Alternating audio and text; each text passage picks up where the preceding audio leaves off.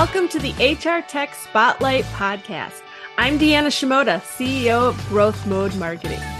The HR technology market is crowded, and we know it can be hard to find the best software solutions for your business in the sea of sameness.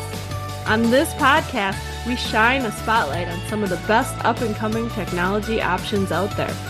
Check it out if you are interested in learning about new innovative solutions available in the market. And if you are with an HR tech company and interested in being considered for a guest spot, stay tuned for details at the end of the show.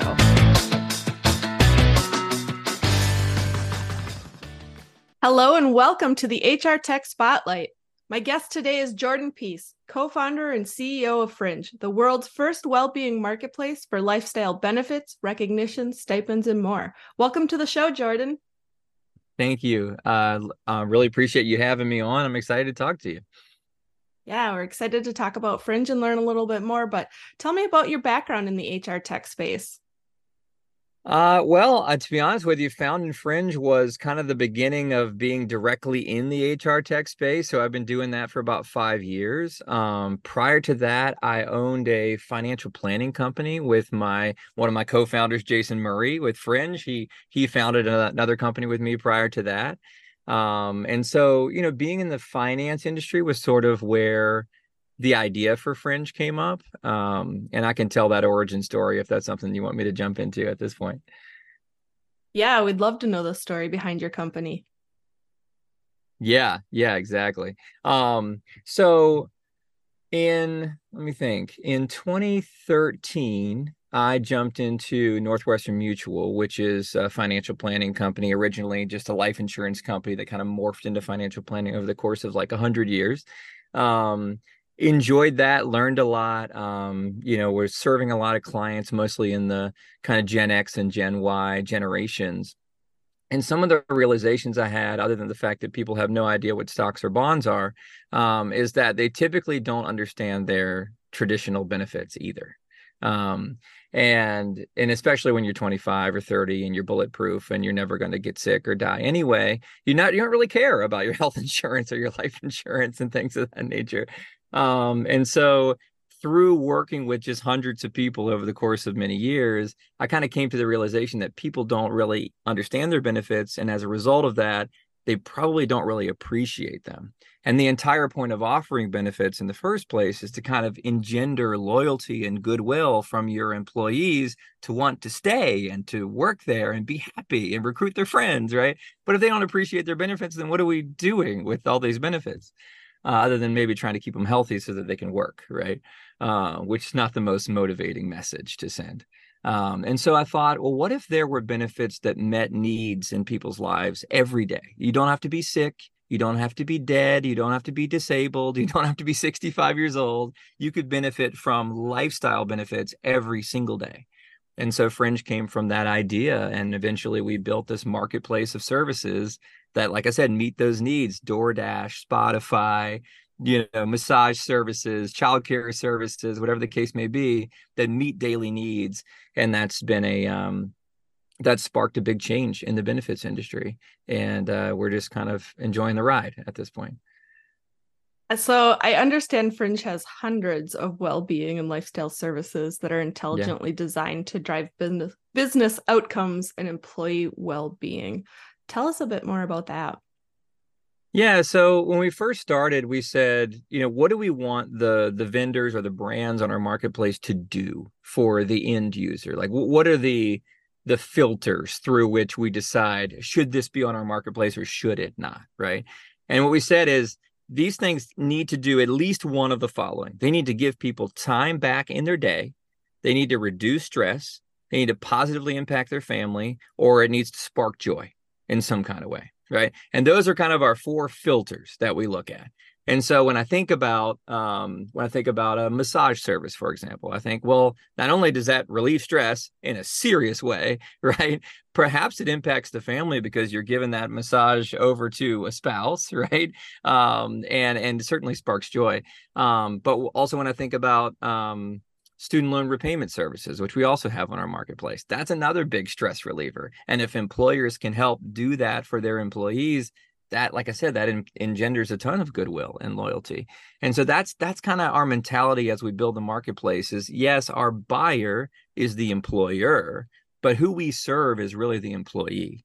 That's who we're concerned with when we think about what services should exist on Fringe, is really the end user and their employee experience.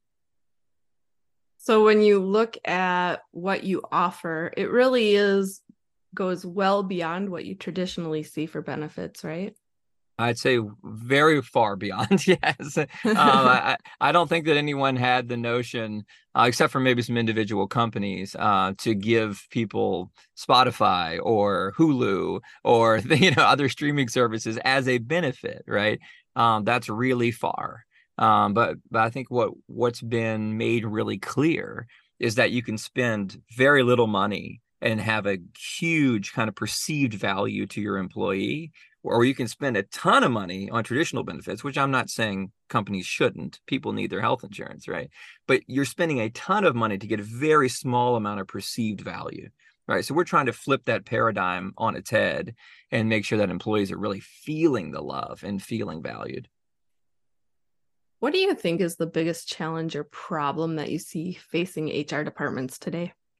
Oh, it's a lack of decision-making authority. No question. No question in my mind. That is the biggest problem. You've got, I think in HR, and if I'm speaking a little bit in stereotypes, but if you think historically about HR, and even today in very small companies, you typically didn't in the past, not talking about the present, but in the past, you didn't have people particularly trained in this particular area, right? You had somebody very administrative, great multitasker, good communicator, right? Someone that could kind of care for everyone, right? In a kind of a nurturing way. And you put that person in place and they just sort of figured it out as they went along, right? And now you have more professionals, you have people trained in this area. This is what they study, this is what they know. And I think we're still treating HR people like they are not trustworthy, not trained, that people that really can't make decisions for themselves. And I think that that's a tragedy for employees and for employers. And I think CFOs need to just loosen their hands a little bit around the budget and around the decision making authority and say, hey, this person that knows their stuff, that this is what you do professionally, you have the authority to go out and decide what programs we offer and and the things of that nature, what softwares we use. And some companies do an okay job of that. I think that the transition to the word chief people officer, I've seen that be an indicator that perhaps more authority has been given to this person that's the HR lead. Not always, though. So I think that's the biggest thing. I meet such talented people in the HR space that know their employees well, they care for their employees well, and then they're just frustrated constantly with this lack of authority and this lack of ability to just go and move on their own authority. I'd love to see that change.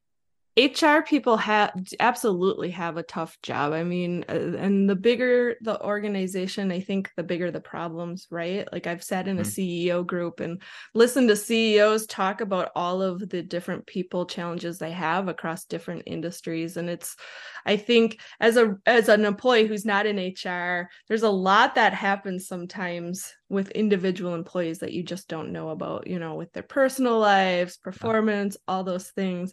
And you throw in the last few years, it hasn't been easy to be in HR, I can imagine, because there have been a lot of challenges thrown their way and they've had to get really innovative. Like, how do we retain the employees that we have? And how do we figure out how to make this culture work in a remote or hybrid situation? And, the list goes on and on of all the challenges they've had to face. And it's not getting easier. No, it's not. It's not. And I think, to your point, when there's no clear person in an organization to handle a certain problem, it gets dumped on HR, right? Yeah. It's like, well, sales is not going to pick up the slack, right? Like operations is probably not, or the product team or whatever. Like they're not going to jump into this interpersonal issue, right? That's going to HR, and they didn't plan for that. They didn't expect that. They didn't have time in their day for that thing. And all of a sudden their entire day is dominated with some conflict that they're expected to solve, right? And they got to do their regular job too. I mean, it's kind of crazy. It's like being a full-time teacher in the school and being the guidance counselor at the same time. It's just like that's insane. You can't do both of those, you know. Um, Yeah, that's probably very exhausting to have yeah, to fit yeah. that role. So they definitely bear the brunt of a lot of issues that aren't necessarily in the job description, that's for sure. Yeah. Okay, so going back to Fringe and thinking about how challenging the HR role is, what is the unique point of view for Fringe? How do you make life easier for your HR departments? Yeah. Well, I think there's two things we have to overcome. Well, no, there's three. There's three. One is they're typically managing a lot of vendors. Vendor management has become a huge part of the HR role, which is kind of crazy. Because rewind 30 years ago, like HR people aren't managing software vendors. Like that's a completely new category for them. And yet you got to have one for, like I mentioned earlier, maybe for your student loan repayment, for your rewards and recognition, for your wellness, for your childcare, for your et cetera, et cetera, et cetera. And the larger the company, the more pieces of software you have. So you got all this vendor management happening. Then you have all this administrative load, which has something to do with the vendor management, but also just all the rigors of the HR role to begin with and all the interpersonal things that pop up, like we discussed, right? So you got that going on. And then you've got your lack of sort of positional authority traditionally, where they get all these things they need to decide, and they always have to go up the chain and ask permission to somebody to, hey, can I spend this money? Can we do this? Can we change vendors? Can we?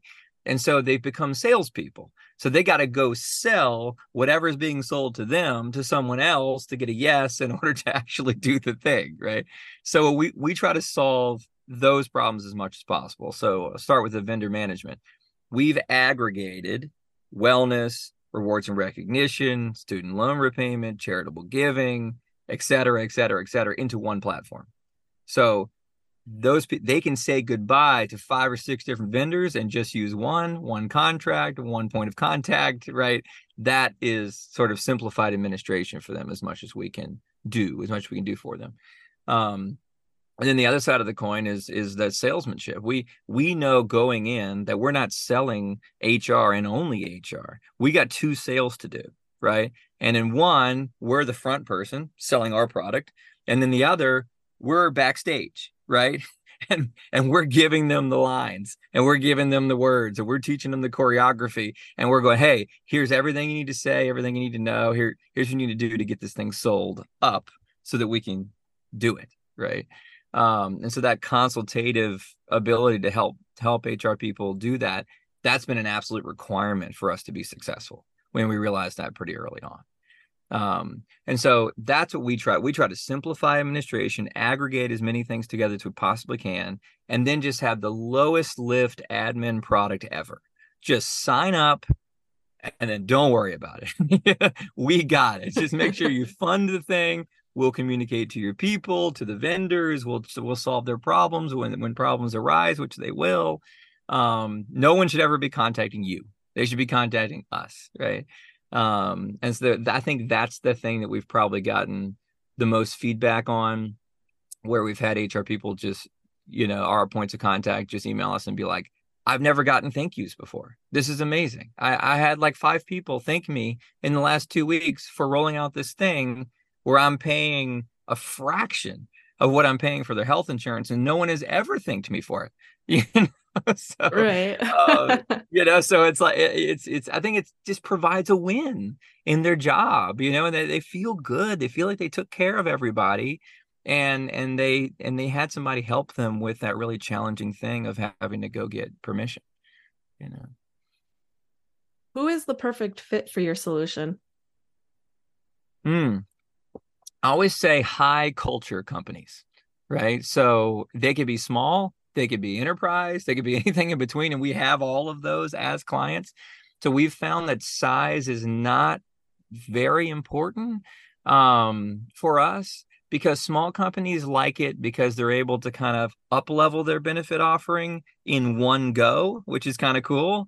And large companies like it because they're able to condense down into one thing from 5 or 6 or 7 different vendors. So it doesn't really matter the size. But in order to give away lifestyle benefits to people, to pay, and not every company does this, but to pay a stipend every month to allow people to choose benefits and services that meet needs in their lives, that's a generous proposition. It's not a cheap thing to do. You're going to give your people a serious amount of money to use on this stuff, right? Even if you're just doing rewards or recognition with us, or some other program, it's not free. It's not just a piece of software. You got to fund benefits, right? So that's been the biggest challenge for us in sort of going to market, is that if companies don't care about their people, they don't really care about the people, they just sort of pay lip service to caring about their people, they probably don't want to do Fringe, because it's like, well, that's a big commitment, like that's really generous, Yeah. right? But if they get into it and we can show them the numbers and show them what their generosity does in terms of retention, in terms of recruiting referrals, and all the things that come out from that generosity, because they're engendering loyalty, then it's like, oh, it's a no-brainer. It's I'd pay whatever it costs, because I'm actually saving a whole bunch of money, not having to replace people and having to pay recruiters to go out there and find people, because my people are recruiting their friends and family right and left, right? Because they feel taken care of, you know. So any company, to answer your question directly, any company that really truly cares about their people, they're a perfect client for us. They're like, we get there culturally right away and become really good partners. Is there a minimum number of employees you'd recommend? No, I really, the only difference is if a really small company, just for kind of reasons of scale, we don't have them speak to an account executive like right away. We have them go through sort of more of a self-serve process, but the end result is the same product with the same service, with the, you know what I mean? They can get everything that a Yeah. larger company can get. It's just, there's a little bit more self-serve in terms of the onboarding. Okay. Yeah. So you talked a little bit about the impact that organizations have when they implement Fringe. Let's dig a little deeper into that. Like, what kind of results are organizations seeing? Yeah. So some of it has to do with recruiting and retention, like I mentioned. So we can show it, as long as they're willing to share their data and give us a baseline, obviously, we can show them that Fringe is impacting their retention numbers and also impacting their recruiting referrals. And why I keep talking about that is because recruiting referrals are free, right? You're not paying your people to go, hey, my buddy from college does such and such, and he's great at it, and we should hire him. Doesn't cost you a dime, right? Those people are likely to be cultural fits because the person in your company is good friends with that person, and therefore they probably have similar values, right? Core values, at least. So that works, right? And all of that saves you time, saves you money. And the other thing is we do surveys. So we actually ask the users, like, what is this doing for your life? What is this doing for your health? What is this doing for your family? What is this doing for your likelihood to recommend your employer to another? What's the acronym? Like an NPS score, like an employer NPS score, right? And so we're able to give both anecdotal feedback and numerical feedback, where people are like, oh, I'm 22% more loyal to my company over the last year, or anecdotal feedback like, this helped me as a single mom because I didn't have to go out and do such and such because I had this childcare service available to me through the employer, and that helped. You know what I mean? So there's all this feedback and stories that we're able to give that I think do more than justify the decision for those HR leaders that need kind of perpetual proof points to take upstream to go, see, this is working. See, people love it, right? So we make sure to provide a ton of that, because we know how vital that is. What is the future vision for Fringe? Gosh, I could talk for half an hour on that question. So if you think about what Fringe is today, we call it a well-being platform, right? We used to call it a lifestyle benefits platform. But I think the word well-being has sort of stood out to our buyer and even those that use the platform as, well, that's sort of the ultimate outcome here. That's what I want. I want my people to be well, right? And I want to utilize whether it's lifestyle benefits or rewards or recognition or whatever the case may be to produce that well-being, right? And so that's what we are today. But if you look at the software itself, it's kind of an e-commerce platform that has a bunch of service level, service vendors in it. And you're getting a currency from your employer, which we creatively call Fringe points. And you use those points to purchase things, right? And then when you don't have any points left, you can then take your credit card and you can purchase things yourself. And so that second part, that using your own credit card, buying your own things, that's the part that we're focused on right now. We want Fringe to be a place that even, if you stay with your employer forever, great, you can use it. But if you leave your employer, we want people to leave with their Fringe account and stick around and continue to get value out of the platform because we offer whatever it is we offer, rebates, discounts, combining products together, bundles, whatever the case may be. We're working on that. We're figuring all that stuff out now so that we can be more intrinsically valuable to the end user, whether or not they have employer funding available to them to pay for the services on the marketplace. And if we nail that, then you can imagine all the things that you could do with a marketplace like that, right? We've had some credit card companies reach out and say, hey, we would love to use your platform as our reward system. So people earn points by using their Amex card. We want them to be able to go on your platform, right, and get Netflix or Spotify or whatever, as opposed to getting some cheap blender they're going to throw away or whatever it is that you can get on reward marketplaces now, right? So there's all these use cases. Anything with a membership is interested, like gym networks and apartment complex networks and all of that are like, oh, this would be a great way to provide kind of like a benefit for our members, right? And so there's years and years more of things to expand this concept to, but I think we're passionate first and foremost about the employee-employer relationship and strengthening that and building that loyalty and building that longevity, because I don't necessarily think it's a bad thing to jump from job to job in your first, say, 5 years out of school. A year here, a year there, you're learning who you are, you're learning what type of company, you're dating, right? You're kind of dating companies is what you're doing, right? But eventually you kind of want to settle down. And I want to make sure that employers have the tools that when a really talented, say, 25-year-old or 35-year-old, maybe they haven't settled down, finds them, that they go, this is home. This place gets me. This place takes care of me.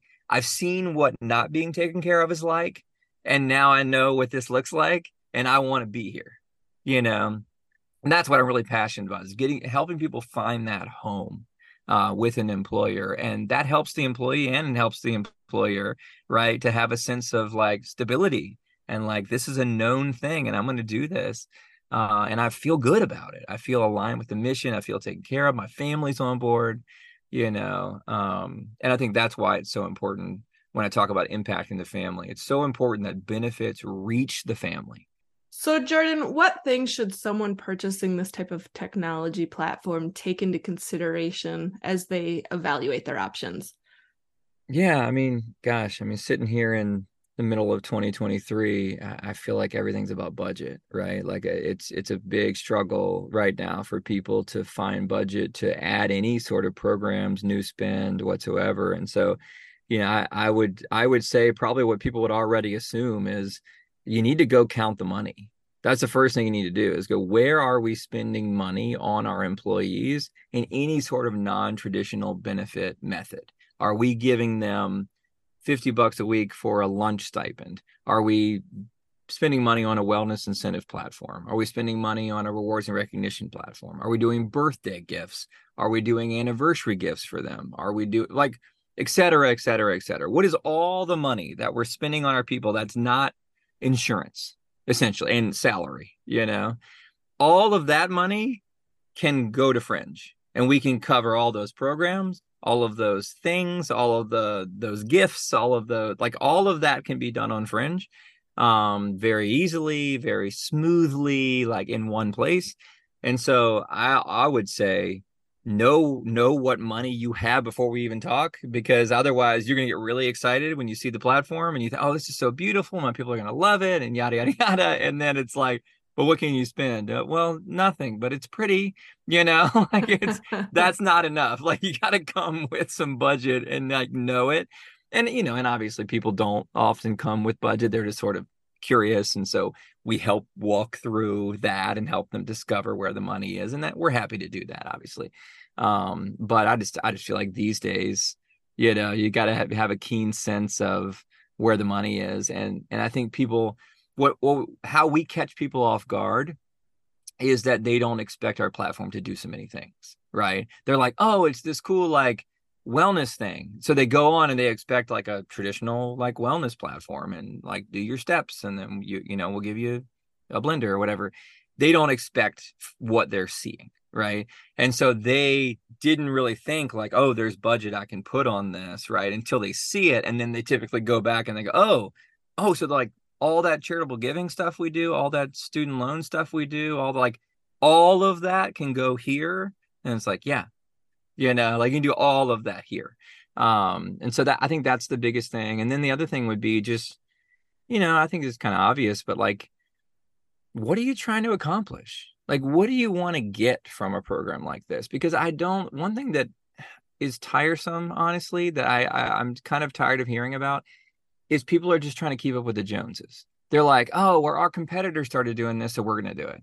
I'm like, really? Like that's as much thought as was put in, like, and that some executive going like, oh, our competitor got it. Like you need to go get one too. Right. And that's the executive's fault, right? Like that's who I'm blaming here. But like, I would encourage the HR person that actually tasked with doing it to, if the executive doesn't have one, formulate your own vision for why, other than just keep up with the Joneses, right? And then I think that'll really help you identify what type of software you want and what you want that software to do, right? As opposed to kind of like, well, I was told to do this, so I'm going to go look at 5 of them, and then whoever has the best integrations or whoever has the best something, right? Then I'll just pick that. I think that's a suboptimal way to select a piece of software for your company, and to select programs and things of that nature. So I would just say establish a vision, know where the budget is, and then come and talk to us and 3 others, right? And figure it out. Speaking of budget, so, I happened to see a press release where I think it said, what the cost per user was per month, and it was actually quite low. But obviously there's the added expense of paying for the actual, benefits that someone's choosing. What do you typically see or recommend for a budget on an annual basis per employee? Yeah, I'd say, and this has taken years to refine down to this number, but the last thing you want is something that you spent time demoing, talking to a salesperson, getting contracting done, rolling it out, communicating to all your people, and then it falls flat. That's the last thing you want. And the only way that this falls flat is if you don't fund it enough. That is literally the only way it's ever failed in the history of our company is somebody will go, well, I gave them $10 up front and then nothing ever again. And it's like, well, I don't understand why the utilization is so low. And I'm like, well, what can they buy? Like, what are they going to buy with $10 one time? Like, what do you mean the utilization? Of course the utilization is low, right? So I think people sometimes get caught up in like, well, I want to roll out this cool piece of software, this beautiful piece of software. That's great. But if you don't have the budget to really commit something serious, then it will fall flat, right? In fact, I even think it could be offensive to your people, right? Like if you woke up, I'm not trying to assume everybody celebrates Christmas, but if you celebrated Christmas, you wake up Christmas morning, your stocking has just a $10 bill in the bottom, no presents, nothing else. You're like, what the heck is this? Like you'd be better off not putting anything in the stocking, right? Like it's offensive, right? And so all that to say, what I would triangulate on is either $25 a month or $300 a year, which are the same thing. I would call that a baseline. If you're not doing at least that, because with that, oh, well, that covers my Spotify, and that might cover like one other service, maybe like a coffee subscription or whatever that I'm interested in. And so I feel like, oh, okay, like I've got these two services, my company covers them, they're taking care of me. If I left this job, I would lose those things, or at least I'd have to pay for them myself, right? Or my spouse really enjoys this thing that I get from Fringe, which is from my employer. And every time I get it, I remember that my company's paying for this. How cool is that, right?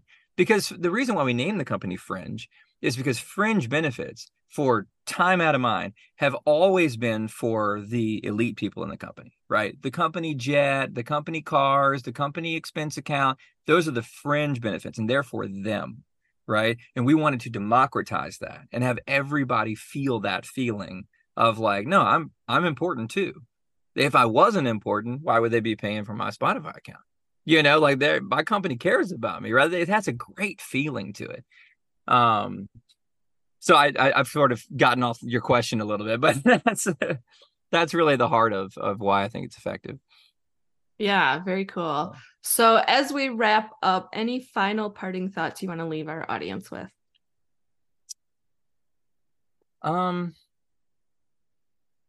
Yeah, I mean, I think I don't even think it's about fringe, honestly. I think it's more back what we first talked about with the challenges of HR professionals these days.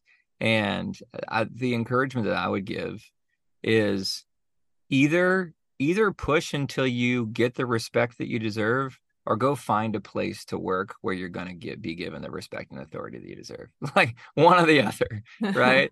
I just met people just way too talented to be taking orders, and that's all they're doing.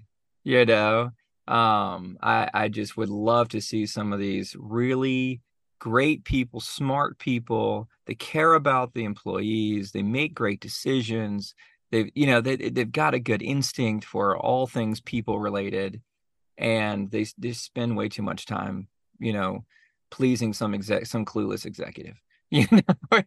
And I would love to see people, in HR just kind of put their foot down and be like, you know what, enough. Like, culture is vital. Benefits are vital. What I'm doing is incredibly important, and people need to see that. So I've become kind of a little bit of like an advocate and a spokesperson, if you will, for people, HR people, because I'm just passionate about seeing that role be enhanced all the more and be seen as important as it really is. I would just say I appreciate all of you listening in the HR space. I think you're wonderful, talented people who really get it in ways that most people in the company do not get it.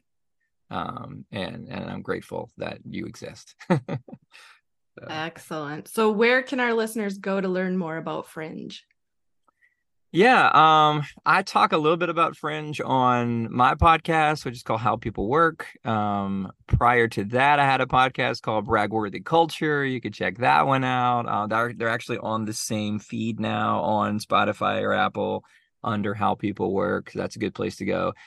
Fringe.us is our website. And then, of course, you can just follow us on LinkedIn, which is probably where we're the most active in terms of just putting out new content and talking about our company, talking about our product, either by following me or by following the Fringe account directly.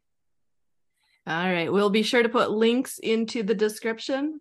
Thank you, Jordan Peace, for joining me on the HR Tech Spotlight.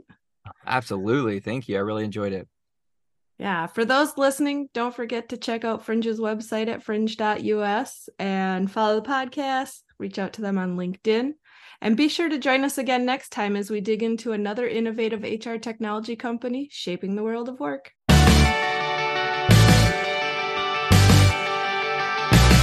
Thanks for listening to this episode of the HR Tech Spotlight Podcast, where we showcase some of the best up-and-coming HR technology options in the market. If you are an HR tech company leader who would like to be considered for a guest spot on this program, please contact me via growthmodemarketing.com or reach out to me, Deanna Shimoda, on LinkedIn. And if you found this show informative, subscribe, connect with us on social media, and leave a review. This is Deanna with Growth Mode Marketing signing off. Thanks for listening. We hope you'll tune in again next time.